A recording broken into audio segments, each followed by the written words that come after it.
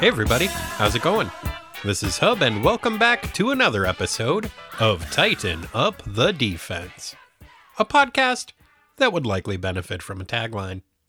As I believe I just mentioned, my name's Hub, and I hope you're having a fine whenever the heck it is you end up listening to this. Me? I'm doing pretty good.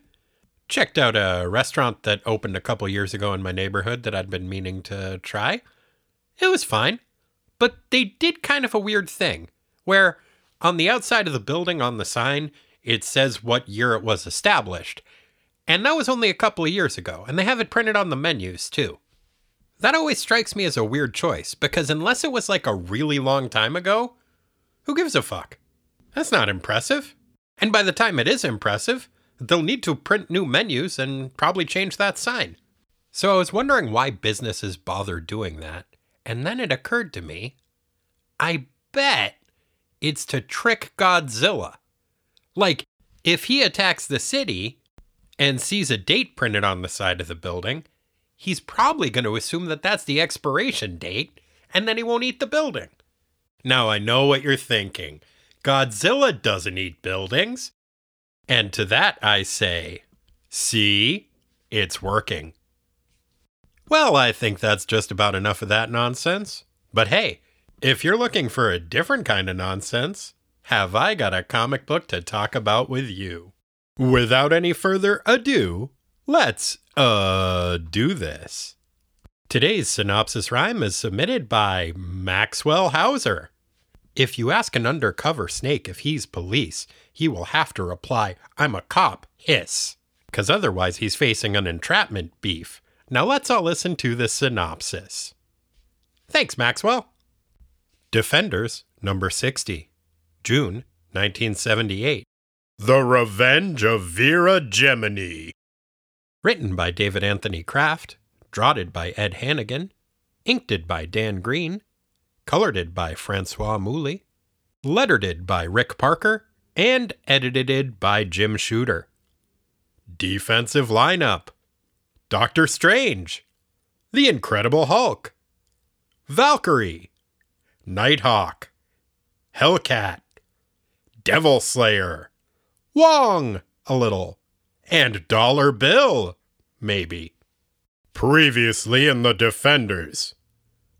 Oh boy. Dr. Strange was snoozing in his sanctum sanctimonious when a masked jerk with a toothed beak for a nose popped in and surprised the sleeping sorcerer. In addition to his peculiar proboscis, the masked jerk in question also had a magic teleportation cape, from which he could summon any weapon he wanted. The beaked burglar bopped Steve on the noodle, stole the mystical eye of Agamotto, and teleported away. While Steve nursed his wounds, a de-Hulkified Bruce Banner and Valkyrie were being treated to a night on the town by Val's new college buddy, a wealthy film student named Dollar Bill. To the surprise of no one, the trio's evening out proved to be a less than tranquil one. Within minutes of arriving at the thinly veiled analog for the Playboy Club to which Bill had taken them, Val ran afoul of a disguised superhero named Eric Simon Payne, aka Devil Slayer.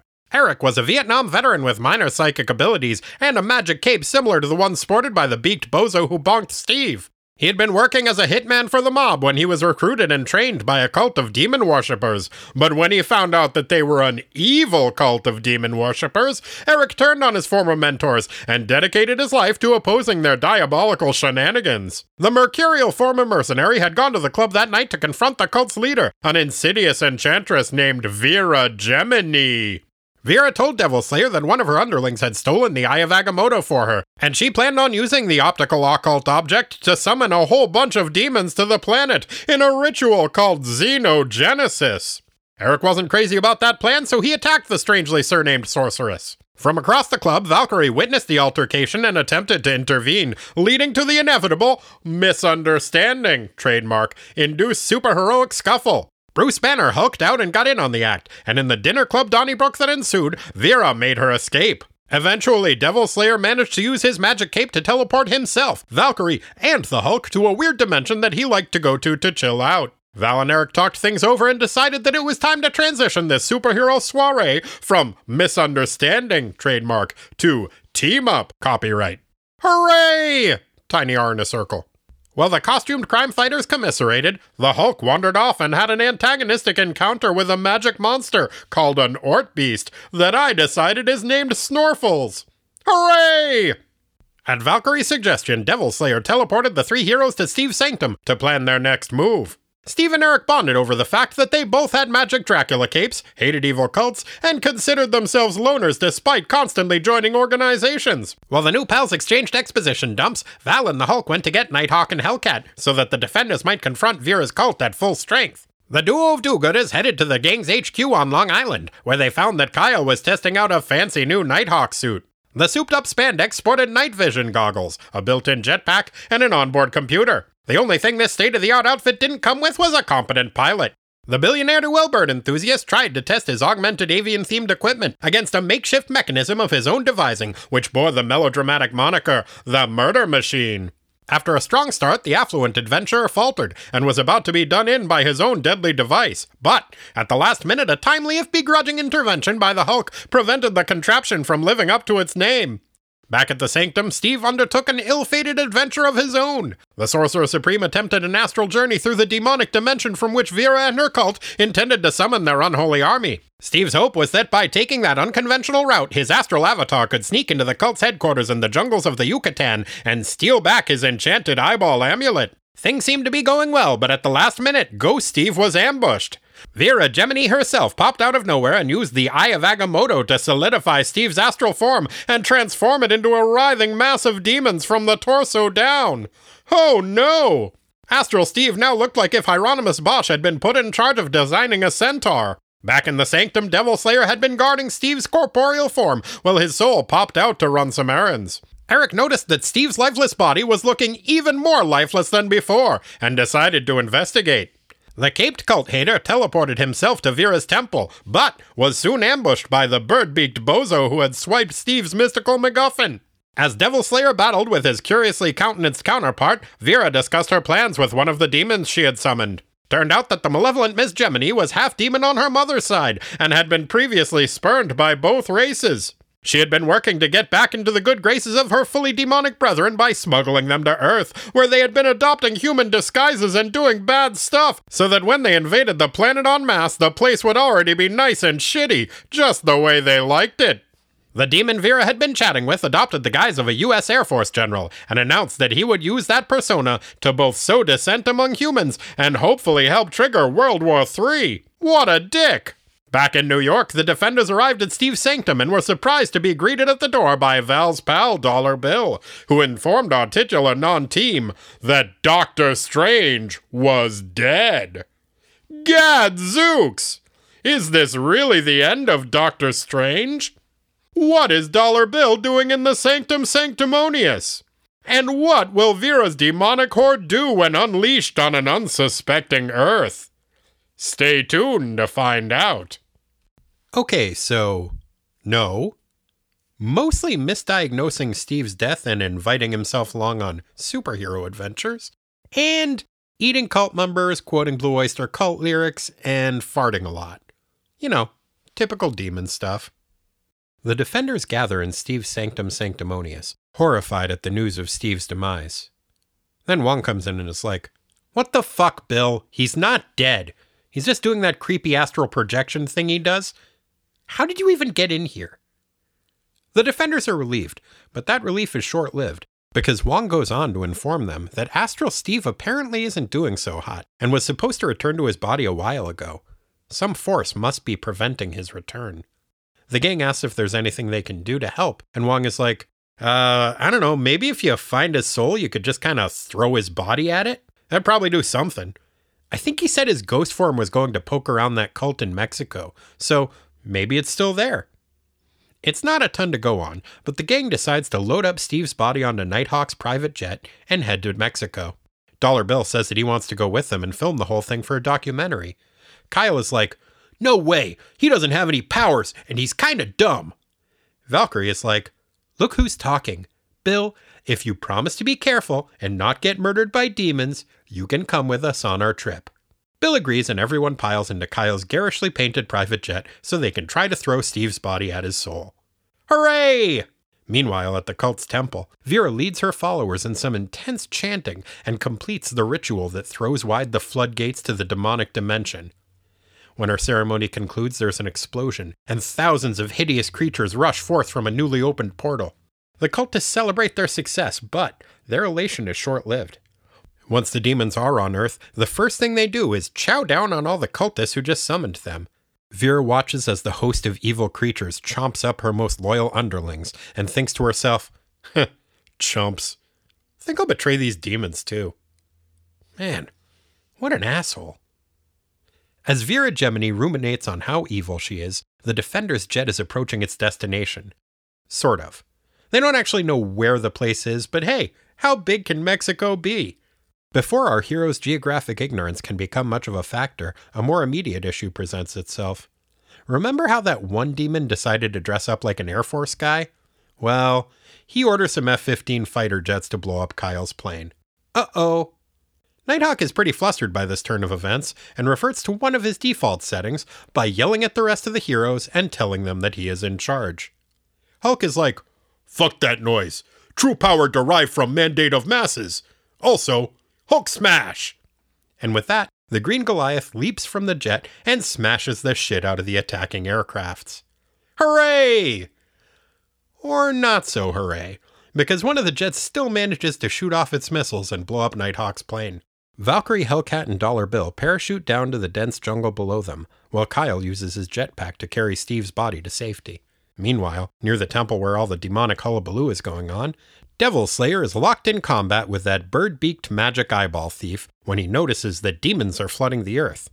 He's not too stoked about this turn of events, especially when the demons start pitching in and help their beaked buddy by subduing Eric, which in turn gives Biko the opportunity to quote some Blue Oyster Cult lyrics at him. That'll show Devil Slayer. Speaking of people who like to quote Blue Oyster Cult lyrics for no apparent reason, Vera Gemini has taken a unique course of action. She's taken some of the top demon overlords to a casino in Acapulco where they've all dressed up like fancy lads to play a game of roulette, which will determine who gets to rule the earth. Okay. Vera uses some Blue Oyster Cult lyrics to inform them before the game begins that she is going to cheat to win. They all agree that that is fine and place their bets. Vera cheats and wins, so the fancy lads/demons accept that she is now the ruler of the demons and gets to kill them all if she wants to. I guess there's a lot I don't understand about demonic hierarchies. Back in the jungle, Kyle is yelling at the other defenders and telling them that they all have to do what he says because he is in charge. You know, like a good leader would do. The rest of the gang is hard at work ignoring Kyle when the Hulk sees a demon flying by and leaps after it. Hellcat uses her grappling hook claw things to hitch a ride by latching onto the Hulk's apparently indestructible purple jorts. Hooray! The winged demon leads Patsy and the Hulk to Demon Central, where Devil Slayer is still fighting the belligerent beaked Blue Oyster Cult fan. Hulk is pissed off because all the demons smell super shitty, because I guess eating all those cultists gave them some pretty bad gas. Hulk isn't too thrilled to see Devil Slayer either, and decides that he'll try to smash him too, because why not? While Eric leads Hulk on a chase that results in a great deal of demonic destruction, Hellcat manages to swipe Toothbeak's magic cape, which responds to her own minor psychic abilities. She shoves the now capeless jerk into a mass of writhing demons who presumably eat him or something. Hooray! While Patsy, the Hulk, and Devil Slayer are yucking it up around the temple, the rest of the defenders find themselves beset by a different horde of demons. This particular hellish host is led by a familiar-looking fiend. It's the Steve Soul torsoed demonic centaur that Vera transformed Doctor Strange's astral avatar into at the end of the previous issue. Gross. Dollar Bill and Nighthawk drag Steve's unconscious body to safety, while Valkyrie battles his multi-demon-budded tangible soul. It's awkward for everybody. Although he is unable to talk, demon-assed Soul Steve is able to convey to Val with his eyes that he would like her to stab him to death with Dragon Fang, please. Val is like, "Can I really go through with this and stab Steve's soul to death?" Turns out, yup, I can. As soon as Steve's demonic form has been slain, his soul returns to his physical body, and he wakes up and is like, "Thank you, Valkyrie. Thank goodness you realized that murdering my transformed avatar would not kill me, but would instead allow my soul to recombine with my body." Valkyrie is like, yeah, I totally realized that. That's for sure why I stabbed you, buddy. But our heroes have little time to celebrate Val's remarkable intuition, because a newly revived Steve informs his compatriots that unless they retrieve the Eye of Agamotto in the next few minutes and use it to reverse the Xenogenesis ritual, Vera's demonic forces will conquer the planet. The good news is, Steve now knows where Vera stashed the eye. The bad news is, the eye is hidden in a toxic demonic dimension. Steve can go there in astral form, but only a physical body can retrieve the amulet. The only person who can move fast enough to get the eye before the body succumbs to the dimension's uninhabitable environment is Nighthawk. Well, it was nice not being conquered by demons for a while. We had a pretty good run. While Steve and Kyle prepare for their mission, the tide of battle at the temple has turned against our heroes. Vera joins the fray directly, and her fart monsters manage to subdue the Hulk and Eric. Things look pretty grim, but then Hellcat pops in out of nowhere and manages to stuff Vera into the folds of her fancy new cape, stranding the half-demon would-be world beater in that weird dimension that the cloak can send stuff to. Hooray! Say hi to Snorfles for me, Vera. As Patsy is rescuing the Hulk and Devil Slayer, Steve opens a portal to the realm where the eye is stashed. They have to fight a bunch of demons and stuff on the way, but eventually Nighthawk and Astral Steve manage to reach the mystical MacGuffin. Vera had put some defense spells on the eye, and it takes Ghost Steve a while to disable them. By the time Kyle is able to get his hands on the object of their quest, his body is just about to give out on him. The affluent avian aficionado passes out while clutching the eye. Oh no! Fortunately, his fancy new Nighthawk suit's jetpack has an automatic pilot feature built into it, so that when Kyle loses consciousness, his suit is able to carry himself and the Eye of Agamotto back to the clearing where Val is waiting for them. Steve goes back into his body and uses his recently retrieved amulet to banish all demons from Earth. Hooray! With the planet saved and the rest of the team recovering, a reflective Hellcat ponders the most significant development of the Defender's epic adventure. She has a cool new cape. Hooray! And joining us once again is my good for many things brother, Corey. Corey, how are you doing? I have been slightly better, in that I am a little bit under the weather, but on the mend, otherwise fine.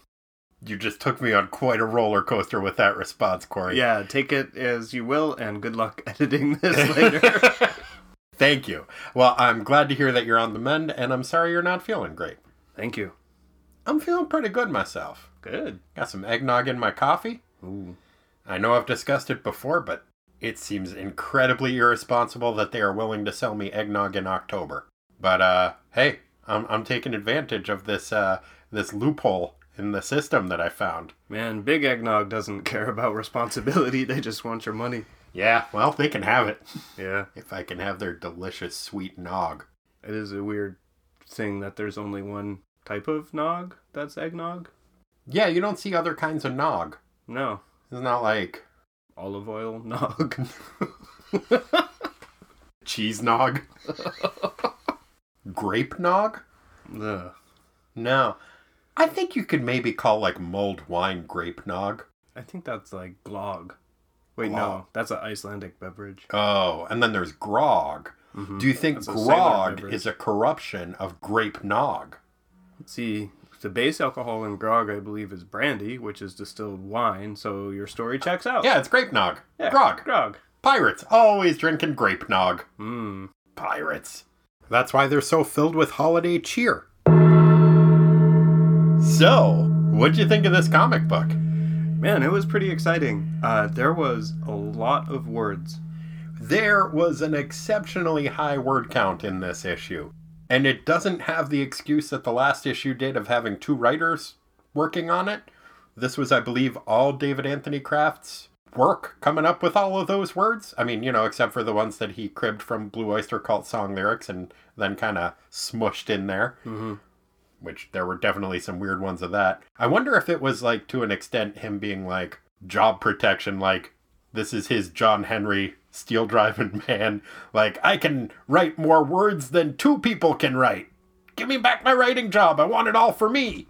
Oh, was he in a career jeopardy of some sort at the time of this writing? I don't think he necessarily was. I think that may have just been like a personal exercise for him, you know, like the last issue is like had a ton of words. Like I think rivaled this one for amount of words, but I think this one does edge it out, but that was with 2 writers and then he's like I'm going in, I'm doing it all myself. It was probably nighttime, so he had the writing prowess of 2 people. Oh, I forgot it worked that way. Yeah. I keep forgetting he was the inspiration for Nighthawk in that regard. It's a real nighty.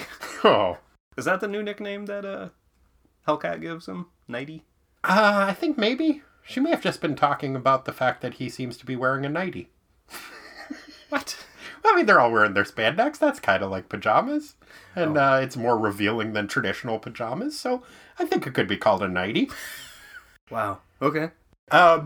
Interestingly enough, I do want to get to this later. I was wondering if there was perhaps a different character that was a stand-in for David Anthony Kraft. But we can get to that in a little bit. Because first, I want to talk about all of the Blue Oyster Cult references in this issue. There are a lot, and there are almost certainly a lot that I missed. They re-reference a number of ones that they have in the past in terms of course, the Agent of Fortune as a character is still going strong, and the issue is called The Revenge of Vera Gemini. And there's, again, references to Dominance and Submission and The Red and the Black. Those are the 4 that I caught, but maybe there was more that I missed. There were, and there are almost certainly more that I missed, because there's like a couple of pages, I think it's around like page 15 or 16, where it's kind of following the same form as the others, where they'll be kind of loosely peppered throughout, but then there'll be a couple of pages of incredibly dense dialogue that doesn't make sense. And that's where they were just shoehorning in a ton of Blue Oyster Cult lyrics, which I get is kind of fun, but it just came out as nonsense. And it made for some unintentional moments of comedy, I think. But if you're just reading it through and there's a part where as you're reading it, you're like, wait, that sounds really weird. That dialogue clangs.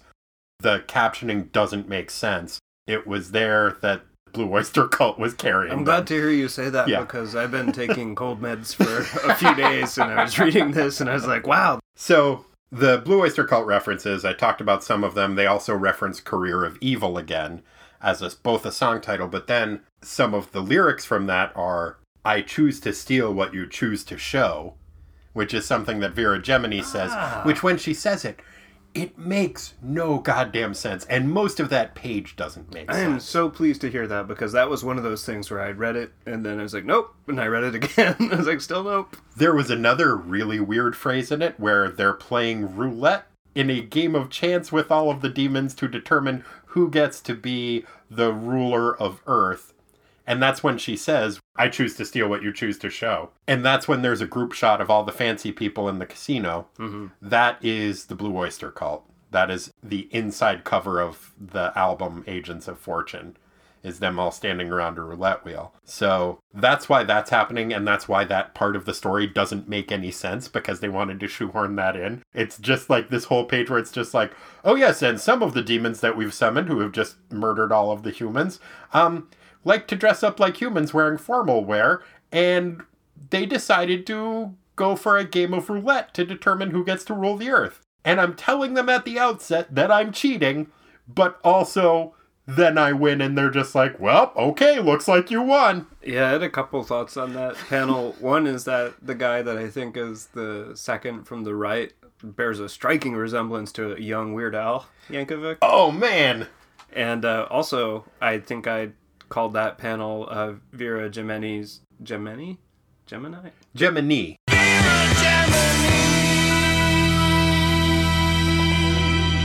Gemini's version of Macaroni I Win. Oh, it totally is. But all of the other demons just are like, yep, okay. They decide to play along with it. Guess we're gonna lose. Yeah, and I guess you get to destroy and subjugate us all. Mm-hmm.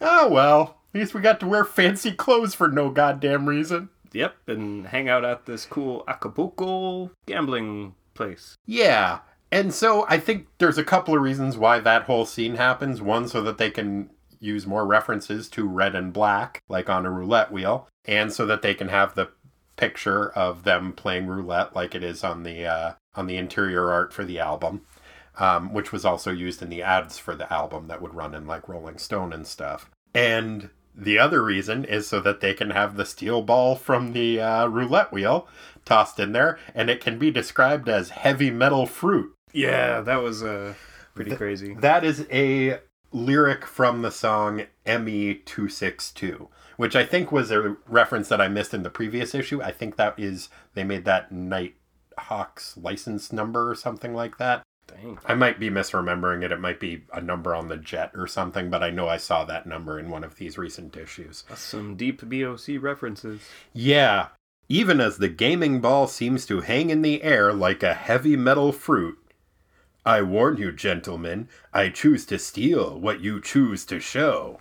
That just doesn't make any goddamn sense. Nope. I thought it was me. I'm glad it's not. No. There's another scene in which I think it's actually on the same page, but there's a lot going on that page. You see the continuation of the Agent of Fortune's battle with Devil Slayer. Mm-hmm. And the Agent of Fortune says, "Aye, Eric, and you've seen the end of an age, and you have fought your last crusade, you pledging your life to fighting demons. Now here's your chance." And you see that Devil Slayer is being overwhelmed by a pile of writhing demons. And as that is happening, he says, "This is the final outrage!" And so, end of an age, you fought your last crusade, and this is the final outrage are all lyrics from a song called The Golden Age of Leather. Far out. That's why those happen, but it does give you what to me was a hilarious visual of as he is being killed by demons.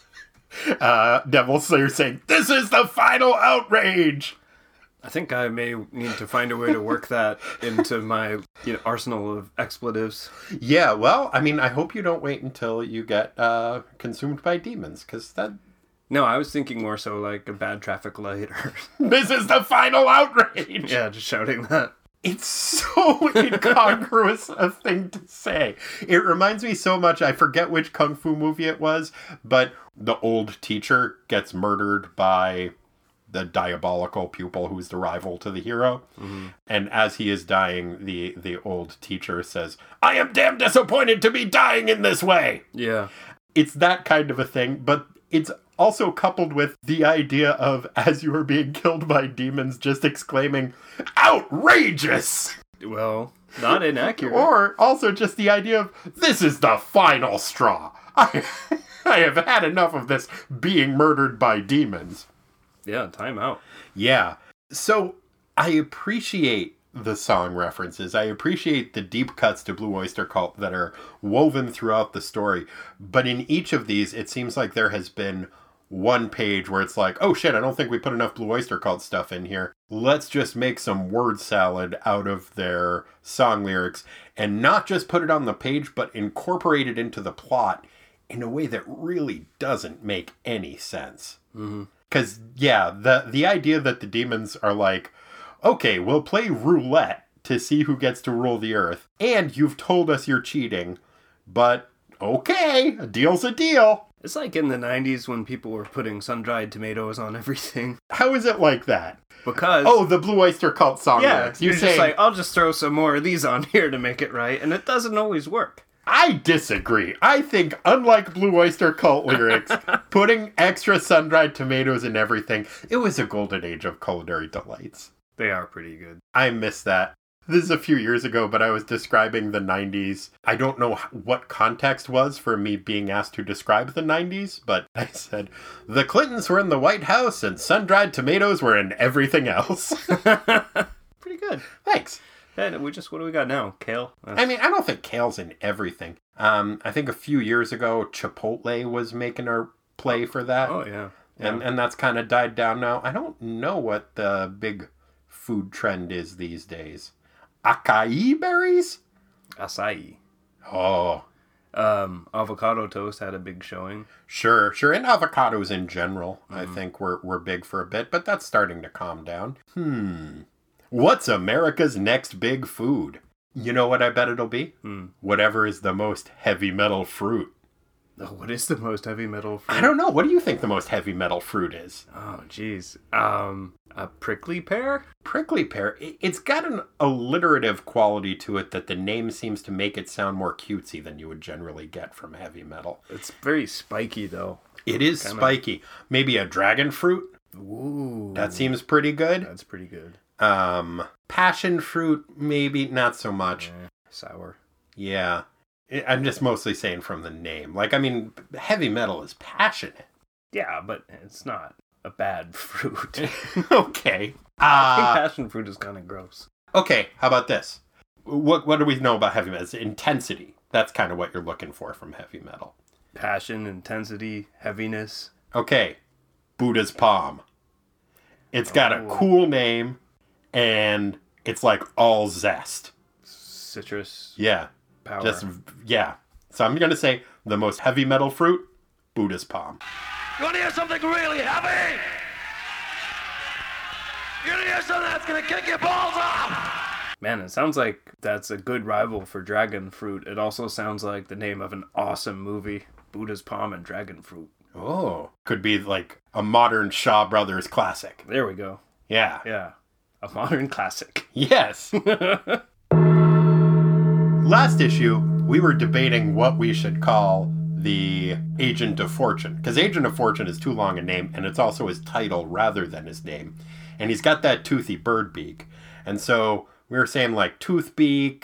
I don't think we had really cracked it. Mm-hmm. Patsy nails it out of the park. Yep. One go. Beak Bean. Not bad. Pretty good. Man, Patsy Walker is a fucking delight in this issue. Yeah, she is hilarious. I think maybe my favorite part, and there's a lot to choose from, is when she decides to basically water ski on the Hulk. He takes off, and as he is leaving, she hooks her grappling hook on his pants. Mm-hmm. And then just kind of air water skis behind him like Kit Cloud Kicker in Tailspin. But it was just such a fun moment, and then throughout it, she just kicks ass. She uses the word britches. Says something to the effect of, mind if I hitch a ride on your britches? That seems like a come-on line. That was one of the other things she did. I really like that she's into Dollar Bill. Oh, yeah? Yeah, I think it's funny because it pisses Kyle off. And also it was just kind of funny because I had not picked up on the idea that Dollar Bill was supposed to be any kind of like a heartthrob or anything before. But he is described by Patsy as both cute and a hunk, which was interesting. Mm-hmm. It also made me wonder if this was David Anthony Kraft, like, Wolfmaning himself.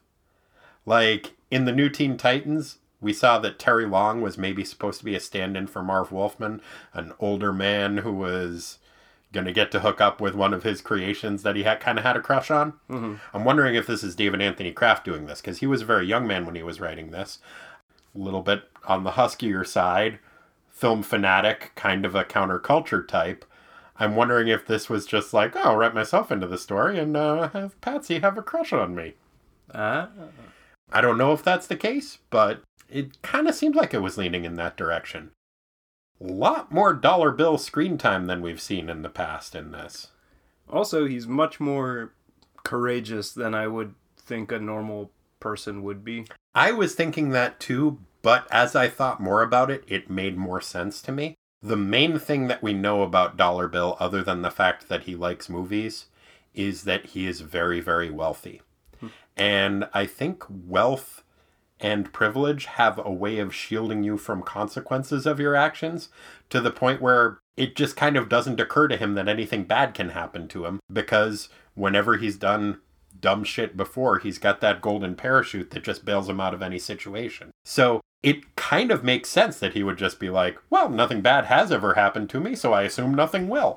Not so much courage as obliviousness, which seems to be the way that he's operating in this. What did surprise me was that he is able to just heft an unconscious Steve up like 20 feet into the air and lob him to Nighthawk. That seemed confusing to me. I hadn't previously viewed him as a like physical powerhouse. Mm-hmm.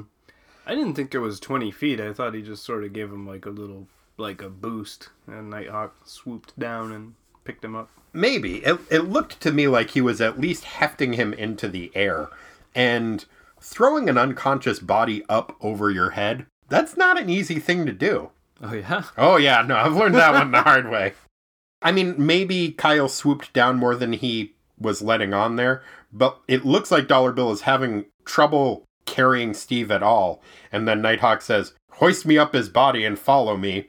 And it looks like he's thrown the body there. I think he tossed an unconscious body up into the air, which, as I mentioned, not an easy thing to do. Well, I ought to try being really wealthy sometime. Maybe it just gives you superpowers. I mean, it is kind of a superpower. It's both Batman and Nighthawk's superpower. True.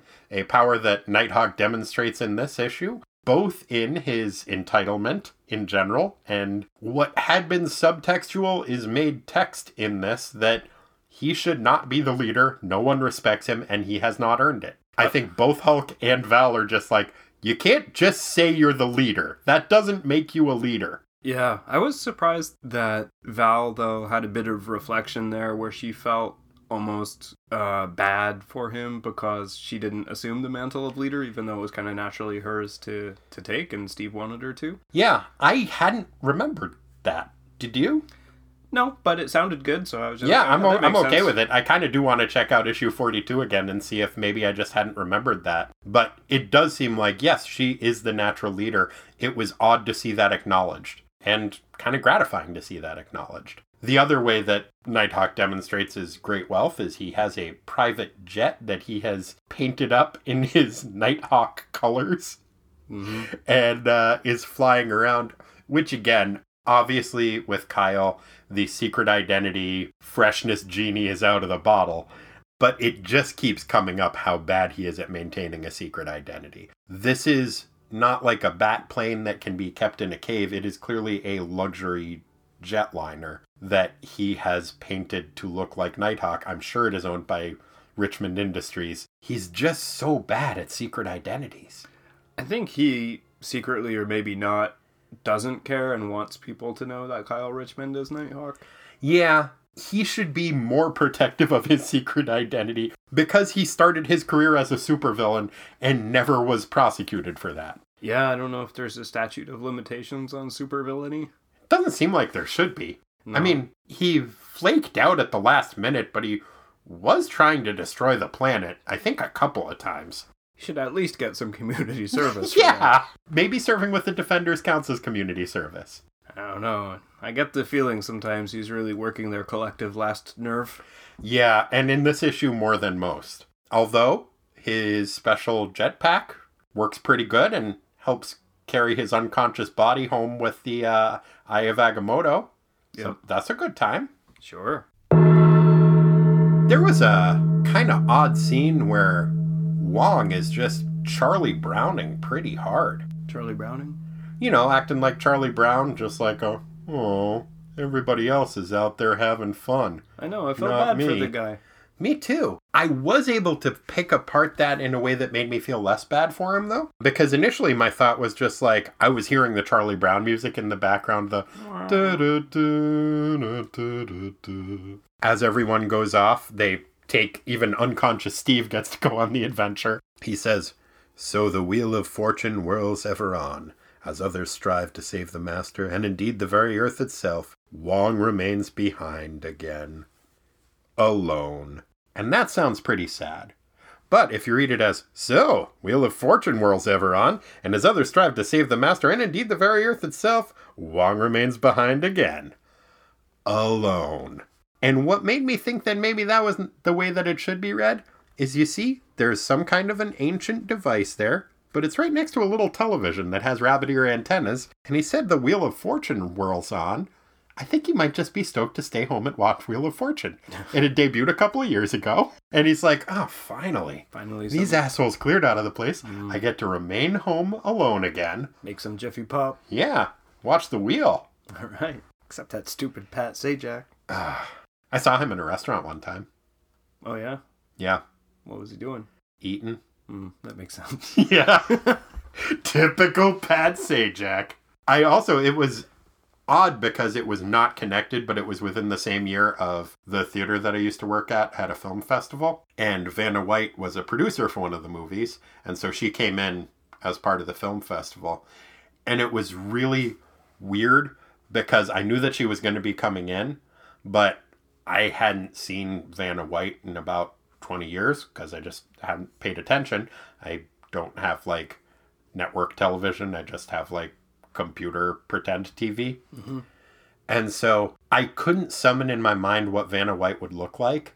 And I knew like she's probably about like early 60s at this point, but I don't even know what a rich person early 60s looks like a rich TV person too, whose physical appearance is like a big part of their job. Mm-hmm. And so anybody who came in that was between the age of like 20 and 90, I was like, is that Vanna White?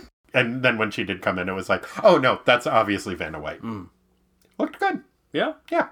All right. Good story. Thanks. You're welcome. Celebrity sightings in Portland, Oregon. One time I saw Dan Hedaya at a farmer's market. Who's that? He played Nick Tortelli on Cheers, and he's been in like a billion other things. Oh, yeah. Yeah, he's one of my favorite character actors. Was he easy to recognize? Absolutely, he was. He's Dan Hedaya. Sure. I mean, there should be a map to his house on the back of the Constitution because that man is a national treasure. There are a few things that we've learned that are threads that tie throughout comic book universes, and some of them are pretty obvious tropes that come up a lot. But one that I hadn't been aware was apparently a universal comic book trope is that farty lizard creatures love to enslave humanity. That's true. We saw it in the Teen Titans, and now we see it here. These demons are just farting up a goddamn storm. Hulk does not like these stinky critters. He hates these stink men. But these demons, they just don't give a fuck. The one that is carrying Patsy around, he really is basically saying he's content to fart the earth into submission. He's leaning into it. Yeah. Patsy says, "Hey, freak face, don't you believe in baths?" And he says, "Witless woman, Earth shall soon be made into our environment, and if humanity chokes into extinction on our sulfur-sweet air, so be it." Sulfur-sweet air. Ooh, nasty. That is the worst kind of fart, too. The sweet sulfur fart. It's the nastiest. That's the sweet fart from the fart dictionary. Yeah. Corey's dad, Jim, was obsessed with this book called The Fart Dictionary.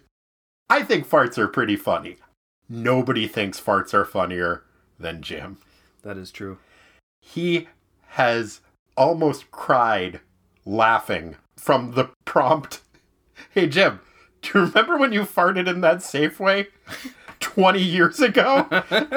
And the tears just start coming out of his eyes. It's like, it was so bad. I think I might find Jim thinking farts are as funny as he does, as funny as Jim finds farts. That's entirely possible. It's so funny. I remember sitting around with him listening to I think it's the Adam Sandler skit about quitting smoking or something. Yeah, where the hypnotist keeps farting. And yeah, again, tears just streaming out of his eyes. And he started just saying like, it's true! It's true! It's like, what's true? Have you been in a situation where a hypnotist blamed his farts on you? Oh, man. Jim. Jim.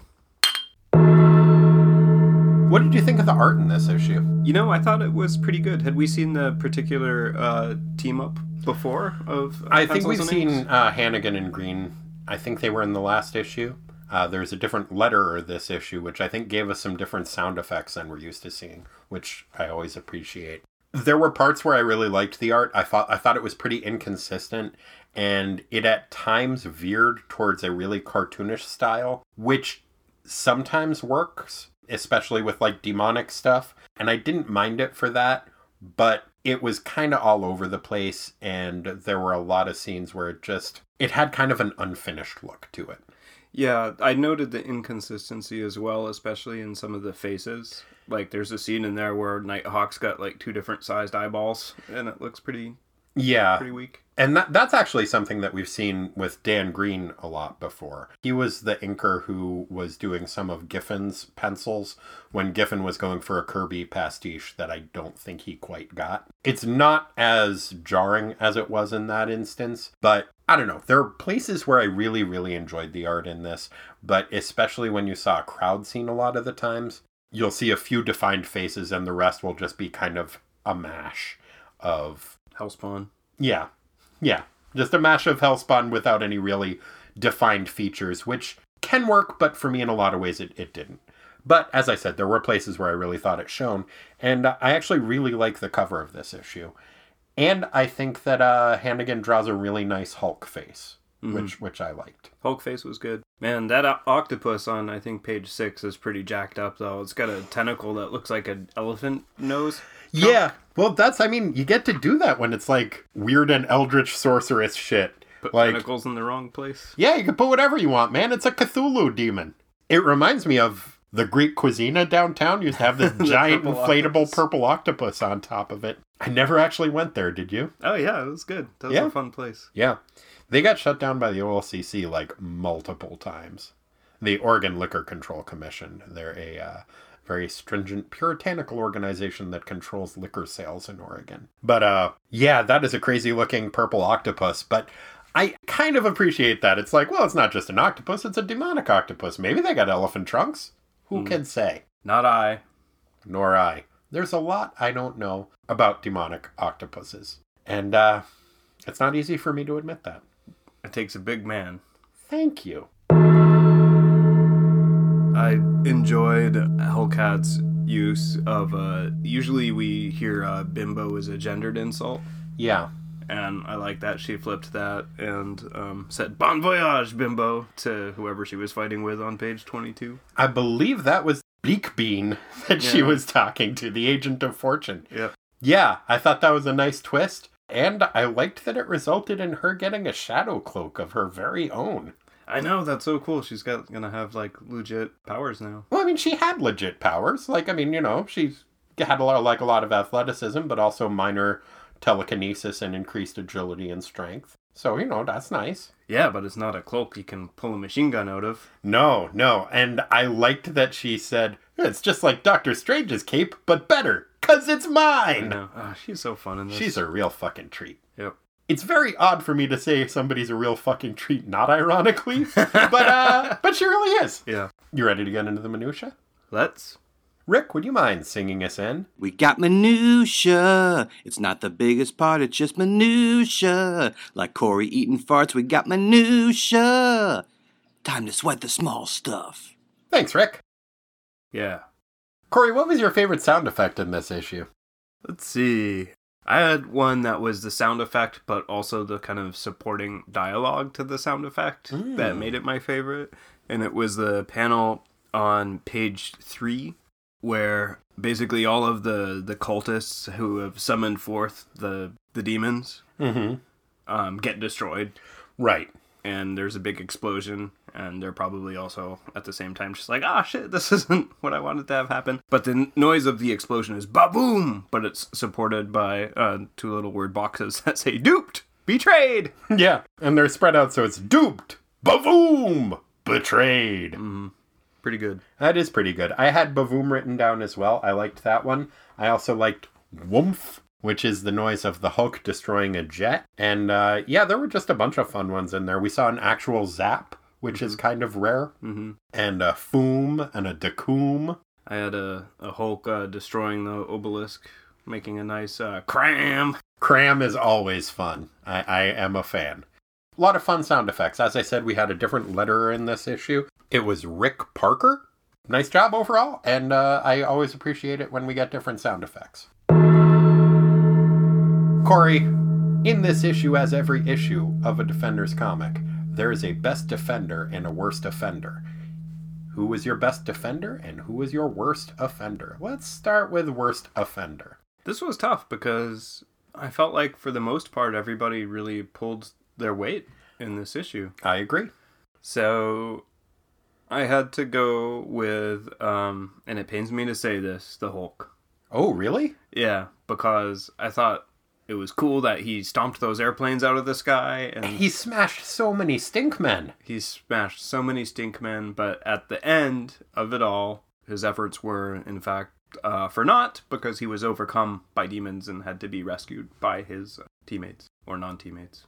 Yeah, I think he smashed so many Stinkmen, though. He had a good show, but I gotta look at the end result Yeah. of the effort to figure out who gets the worst trophy. I had him in running for my best. He didn't get my best defender. For my worst, I had Kyle. Kelso, please. It's tough because you have to balance it. Like you said, I think they, for the most part, all did a pretty good job. In terms of impact, his impact in this story was huge. Yeah, but you look at the fact that he spent most of the issue whining about the fact that he had no leadership skills and nobody listened to him. And he did a really bad job in that regard. And then made a big point out of when they were parachuting out of the plane. He's like, it's a pretty good thing I told you guys to parachute out of the plane or you'd all be dead. And I think they would have parachuted out of the plane regardless. He was being what Tina refers to as a fisherman, which is when you're just like, hey, I folded the laundry and I emptied the dishwasher. Could I have some kudos, please? Yeah, that's exactly what Nighthawk was doing, except for he would never fold the laundry or empty the dishwasher. No. Fucking Kyle. The point in his favor was he did end up going into the demon dimension and rescue the Eye of Agamotto. But I think it's telling that the most impressive feat he accomplished was while he was unconscious. And his suit did all of the work for him. He ended up going through the dimension, grabs the eye, and then his new feature on his suit is a kind of autopilot that not only returns him home, but like does a Billy from Family Circus where it retraces all of his elaborate steps so that he doesn't need to get led by Steve through the demon dimension, and plops him back on Earth with the Eye of Agamotto. So nice that he retrieved it, but it really is the only impressive thing that he did, and he did it while he was passed out. So it was more so his technology. Yeah. Yeah, I don't know. I gave him actually a runner-up spot because just putting myself in his position, not, of course, being a super person, the idea of jumping into basically, like, holding my breath is not my favorite thing to do. No? And jumping into a demon dimension where I had to do that for a super long time is very scary. Yeah, that would be scary. Mm-hmm. That's true. But he did it. Yeah. Like a trooper. Okay. I guess so. He's still my vote for worst. Okay. Conversely, I think there will perhaps be less acrimony in this decision. Do you have Patsy Walker as Hellcat being the best? Absolutely. As did I. Nice job, Patsy. Not that there wasn't competition.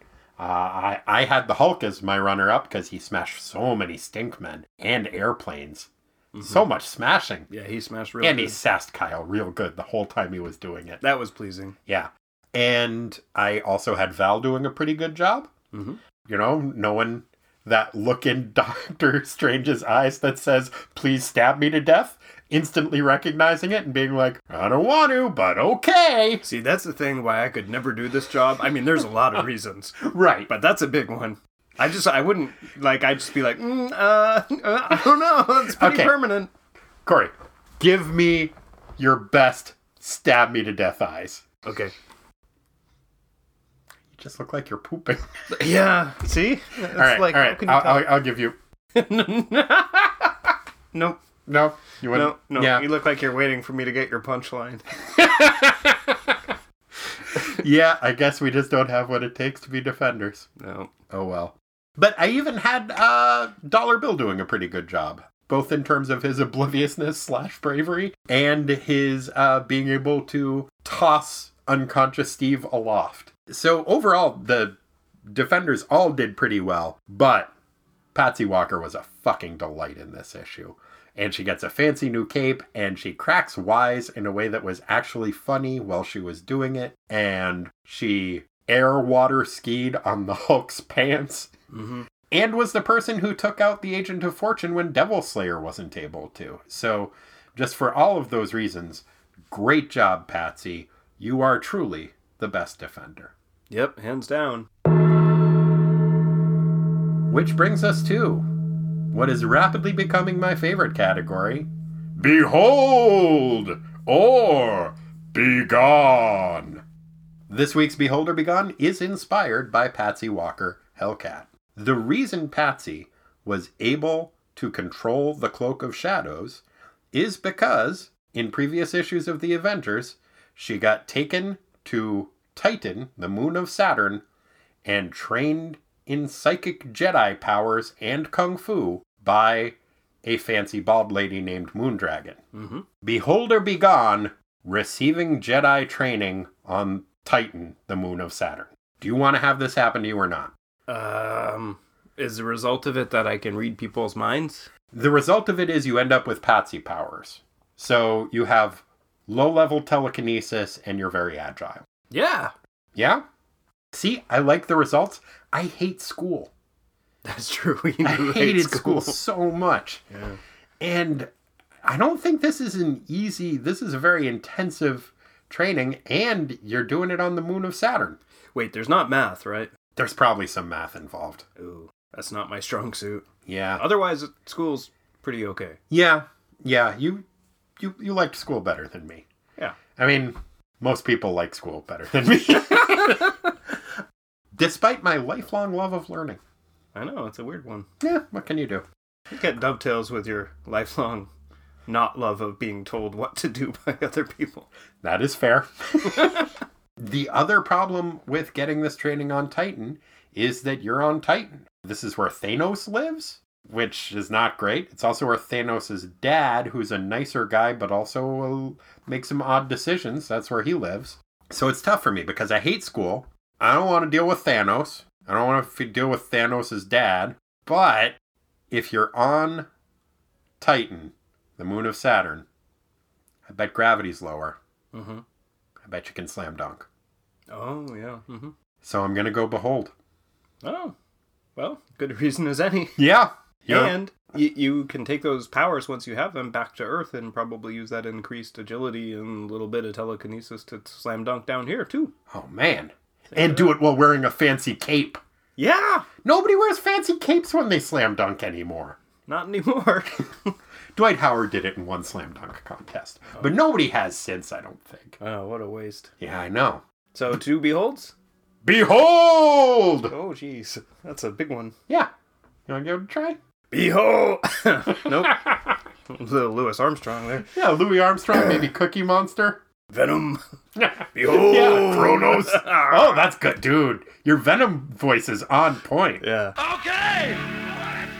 What the fuck do your mothers want to hear? This is a difficult category for this issue, but what was your pie not made out of steel? What words in this issue did you like the best, much like you would like a pie were it not made out of steel? Man, you are right. This is a tough choice. There are, as we discussed earlier, so many bits of dialogue that are good, and also all the exposition is very alliterative and flowery in a fun way. Yeah, for me it came down to like there were 3 categories that I wanted to choose them from. There was flowery purple prose exposition setup stuff that was really fun that I genuinely enjoyed. There was snappy dialogue, most of that coming from Patsy. Mm-hmm. And then there was weird shit that didn't fit because they were shoehorning in Blue Oyster Cult lyrics, which cracked me up. Mm-hmm. And so I picked one of each of those. Oh, you did? Oh, yeah. I should have done that. I have a 4th category, which was one of my choices, and that's every time Hulk used the word stinkmen. That was a real treat, too. But I'm going to go with my choice, which falls into category number 1 in your list, and that's on page 6. It's right after all the demons come to Earth, and it's a bit of exposition that says, "The verdant splendor of lush Mexican jungle withers and gives way before the odoriferous, oozing tide of an alien environment spilling like charnel sewage into our world." That's pretty nice. Almost Lovecraftian. Yeah. My entry in that category is the panel that has the... Snuffleupagus? Yeah, the Snuffleupagus octopus. Then softly at first, but rapidly swelling in volume, it begins, a malevolent chant rising and falling in cadence, frenetically expressing the evil aspirations of the cult, now focused on this one crucial moment, this one ultimate event, the sacrilegious ceremony destined to culminate with the initiation of an unthinkably vile era. Exogenesis, the rebirth of the demon race on Earth. The baleful, lambent glow emanating from the arcane pyramid grows ever brighter as the demonic incantation approaches its apocalyptic climax. Damn. Yeah, it's So many words. so many words. And those ones have more of a almost Stan Lee feel to it, where there's just like so much bombast, and the fact that it includes the word frenetic when that is the pace that I'm reading these words at, I really enjoyed. Mm-hmm. For the Patsy dialogue, I gotta go with, she uses her grappling hook to hitch a ride on one of the fart lizards and says, "Thanks for the lift, lizard legs, but I'm a swinger and I've got business with Beak Bean down below." Then she jumps off him and says, "Hi guy, guess who? It's me, the happy-go-lucky Hellcat." And he says, "Paws off, pussycat." She is such a fun character in that, and I really enjoyed that. But I think, even despite how much I genuinely enjoyed those, my favorite is probably either the heavy metal fruit hanging in the air that is the roulette ball, or Devil Slayer saying, "This is the final outrage!" It is the final outrage. Dun-dun-dun-dun. Dun-dun-dun-dun. And that was my pie not made out of steel. Mm-hmm. Every issue of a Defenders comic has a character who acts counter to their previously established character or motivation in a way that furthers the plot. To paraphrase the Fat Boys from Crush Groove, they just gotta be a sucker. In this issue, who was your sucker? That also was tough for me because people were really quite true to their characters in this issue. But I went with Vera Gemini because there's a part in there where she offers Devil Slayer partnership, like kind of says, "Hey, do you want to go study and like rule the earth together?" Which is totally counter to everything before, where she's like, "I'm gonna fucking destroy everybody, human, demon, whatever. I'm gonna get my revenge. I'm gonna be a total badass on my own." Oh, except, hey dude, if you want to join me, it'd be cool. Yeah, I get that. I was actually tempted to go with Devil Slayer for his response to that, which is like, it's pretty tempting, but no. I think he was just being polite. That seems like a weird thing to be polite about. Sometimes it's just ingrained behavior. Sure. Who I decided to go with was Dollar Bill. Most of his actions and words I thought were very much in character, except the very opening panel when he says that he would rather go on this adventure than even get a front row seat at the new Francis Ford Coppola movie. Dollar Bill is a film student. Mm-hmm.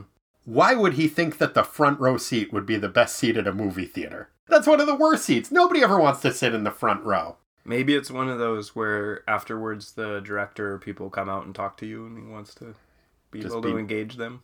Yeah, but I mean, his neck's going to be killing him from looking up at the screen the whole time. I know, I hate that. Yeah. We had to do that once. It's bad news, Dollar Bill, and that's out of character for him. He's a cinephile. He knows you want to sit in the middle of the theater, both on the X and Y axis. Like, right in the middle. In the middle. Mm-hmm. So, that was Dollar Bill being a sucker.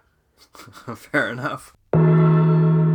Sartorially speaking, which elements of fashion in this issue did you feel were worthy of note? Man, Vera Gemini in her demon form has a crazy red dress on. She does. It's more pronounced on the cover than it is anywhere else, but it looks like she just kind of climbed inside of a Flying V guitar and then put a belt around it. Yeah, it's bonkers. It's got, I don't even know how to it's like if shoulder pads were spikes that were like 2 feet long. Yeah, it outdoes Clea's like triangle smock thing. It is a weird outfit, but it actually looks pretty good, and it kind of complements her demon armpit wings in a way that I wasn't expecting.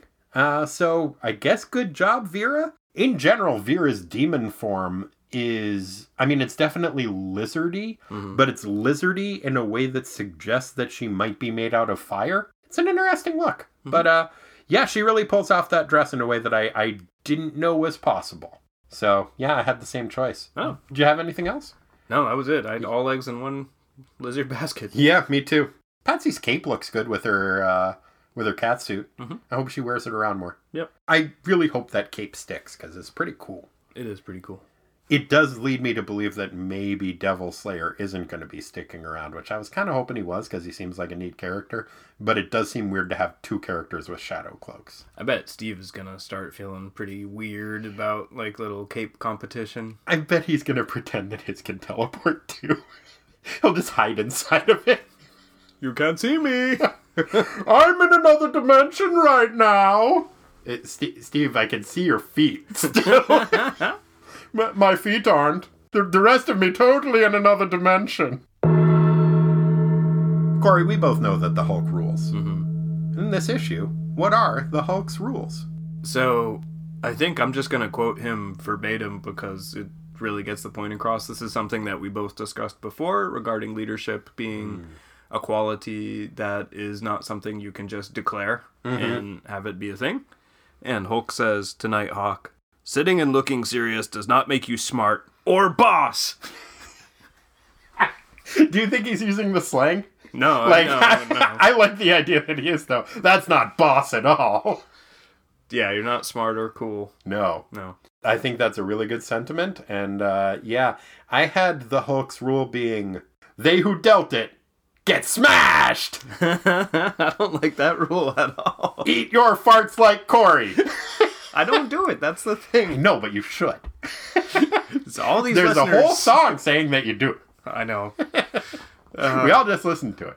No, the Hulk is saying that it is more polite if you pass gas, then you should Cookie Monster the air up that contains your fart particles because they don't taste bad to you and then they'll be filtered through your system again. It's the polite thing to do, and it's really what you have to do if you don't want to get smashed by the Hulk. I feel like every 50 episodes or so, we do go back and make this disclaimer about Rick's song, lovely as it is slightly inaccurate. Because you do not actually eat your own farts. No.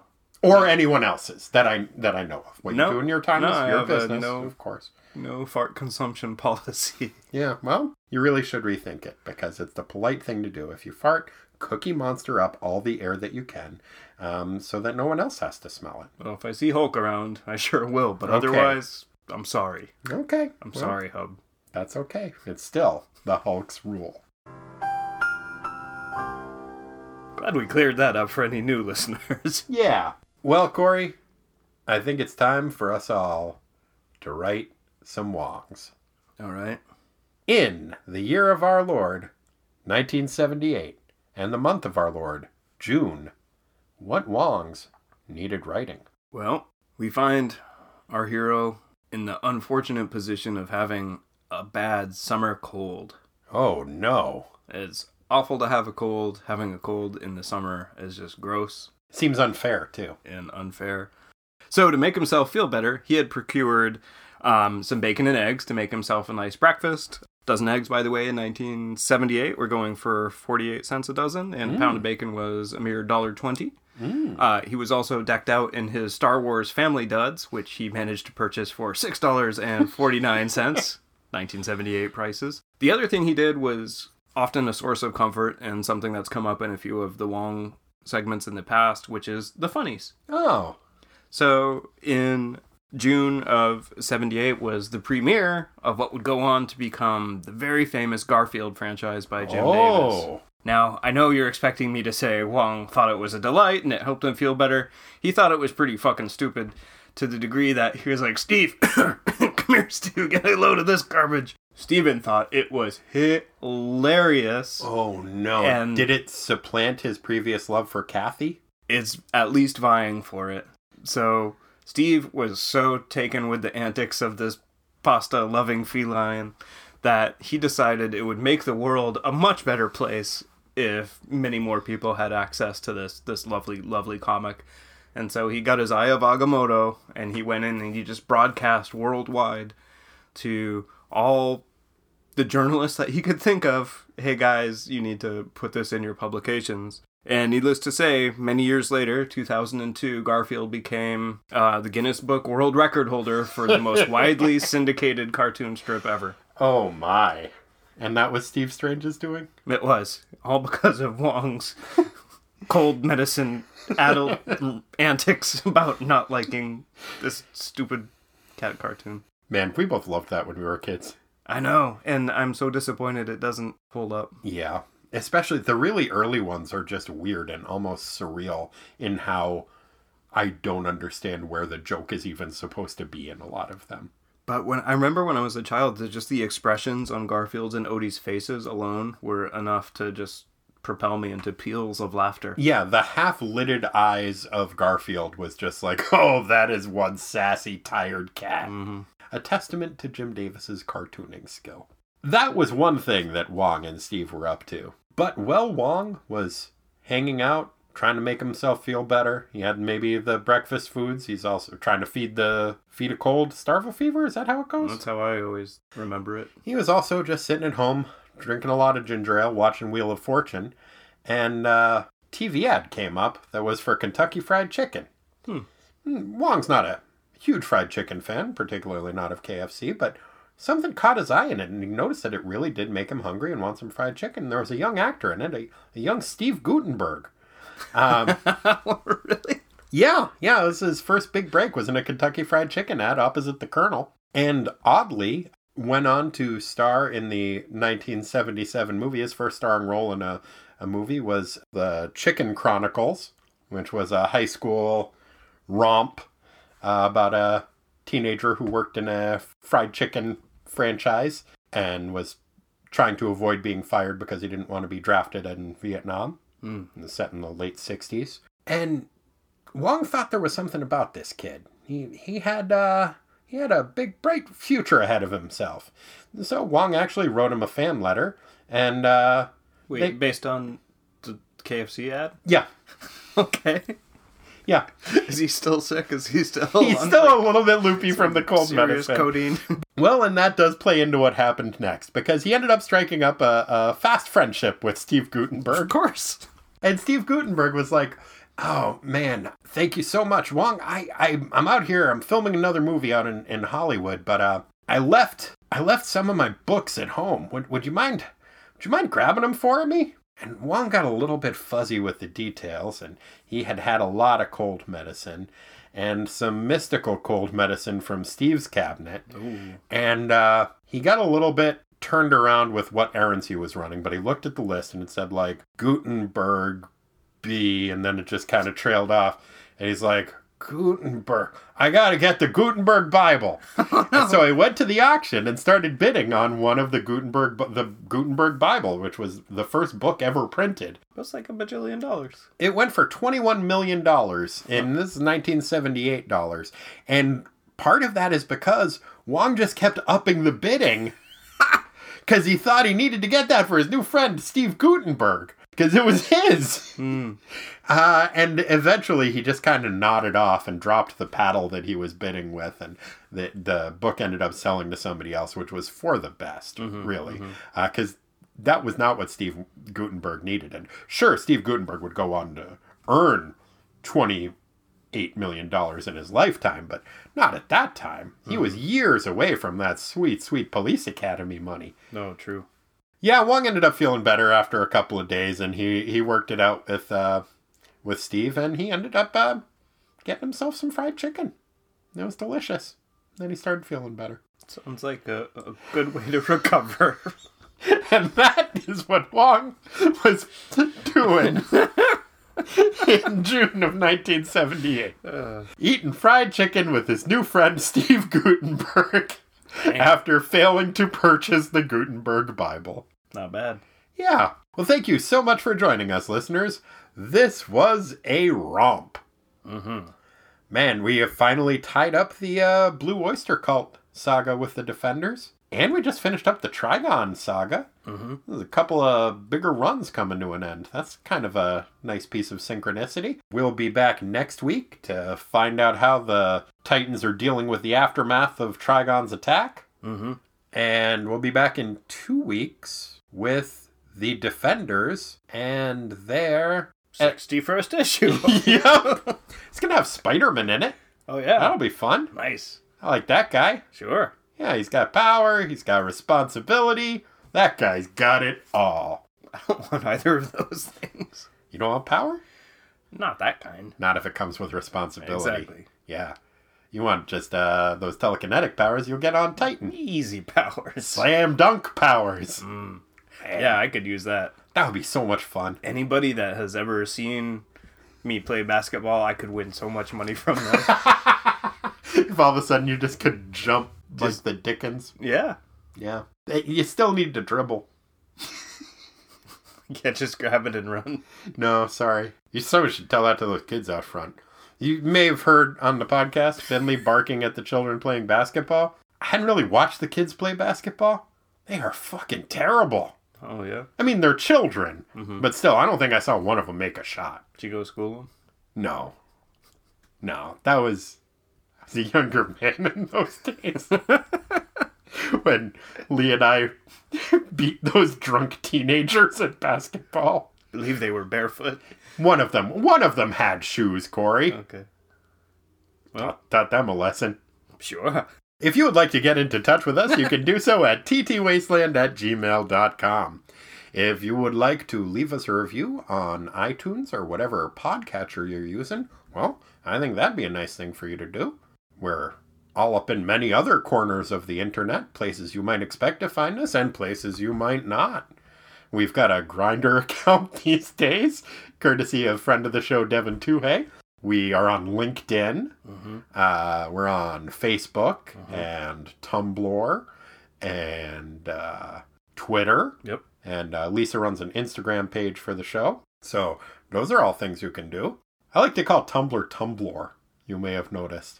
I think it's because I also liked to call... There was a Masters of the Universe figure who was a bee, who was named Buzz-Off. But I had always thought his name was Bumblor. And I think Bumblor is a really fun name. Yeah? Yeah. No, Tumblr sounds like Bumblor. That's complicated. Yeah, I guess it is. If you would like to donate to the show monetarily, you can do so at ttwasteland@gmail.com. If you do, you get access to a bunch of bonus material, including the monthly podcast that I do with Lisa called What the Duck, a podcast most foul but with a W because he's a duck. That's the full name of the show. That is a Howard the Duck podcast that we do every month, and that's a lot of fun. There's also a bunch of other bonus audio material up there. And I've been making weekly videos lately for donors at a $5 and up level. And I'm making some videos that are just available to all of the patrons too. So if you want to check that out, you can do so at patreon.com/ttwasteland. And if you feel like throwing a couple bucks our way, I would really appreciate that. And is there anything else I need to say? No. Good. Well, Corey, it seems like the show is ending. This is the final outrage! Bye! Bye. And they know it.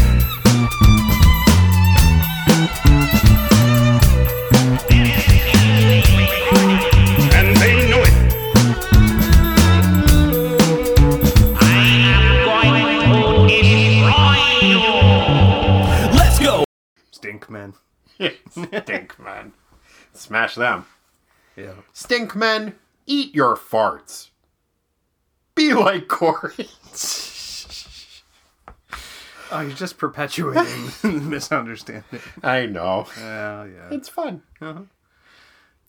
Get a beverage? No, I should get a beverage. Shit. I'll be right back. You want to pause the recording? Nah. It's cool. Okay. Why don't you make a secret message? Hey, everybody, I'm supposed to think of a secret message while Hub's away. But I'm a little bit sick, and I can't think of anything. So there you go.